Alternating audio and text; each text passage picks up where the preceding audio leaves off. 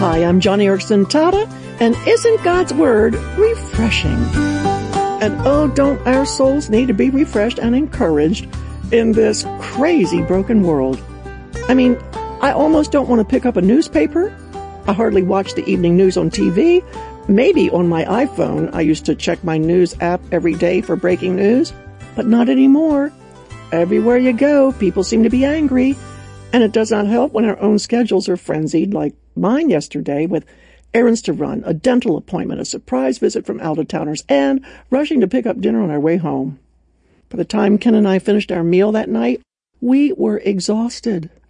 Tired as we were, though, we still followed our routine of, reading the Bible. Before bedtime, we do this through the Bible in a year, chronological reading every year. I think this is our 12th year of reading through the Bible every year, and our readings that entire week had been almost as exhausting, having read about battles against Midianites, the corruption of King Saul, David's sin of adultery and murder, and as Ken opened his Bible yesterday evening, I wondered what plague, what famine, what battle we're going to read about tonight. But I was pleasantly surprised when Ken looked on our chronological reading chart and he opened to the Song of Solomon. Most of you know that it's written as a metaphor of our love for God and his love for us, but not merely his love. Song of Solomon describes God's passion for us, and the language used is fitting for any bridegroom who's wildly in love with his betrothed.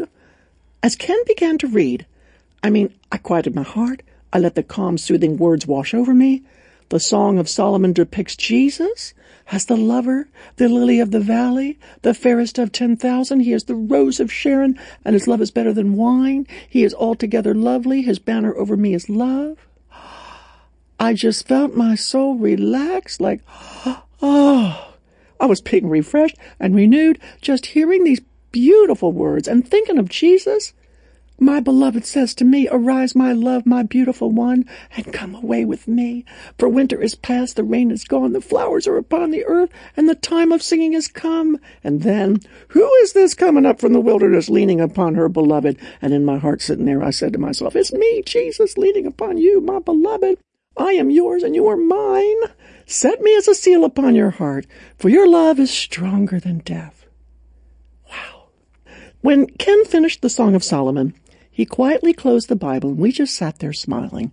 How utterly refreshing it was to read such beautiful scriptures, and what a contrast to our frenzied, frenetic day rushing here and there.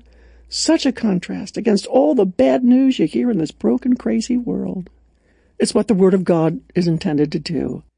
It's filled with refreshment and hope, reminding us of the day star who will soon rise in our hearts, when sorrow and sighing shall flee away, and everlasting joy will crown our heads. What a glorious day that'll be. So this weekend, do yourself a favor and read the Song of Solomon. Be reminded of your beloved.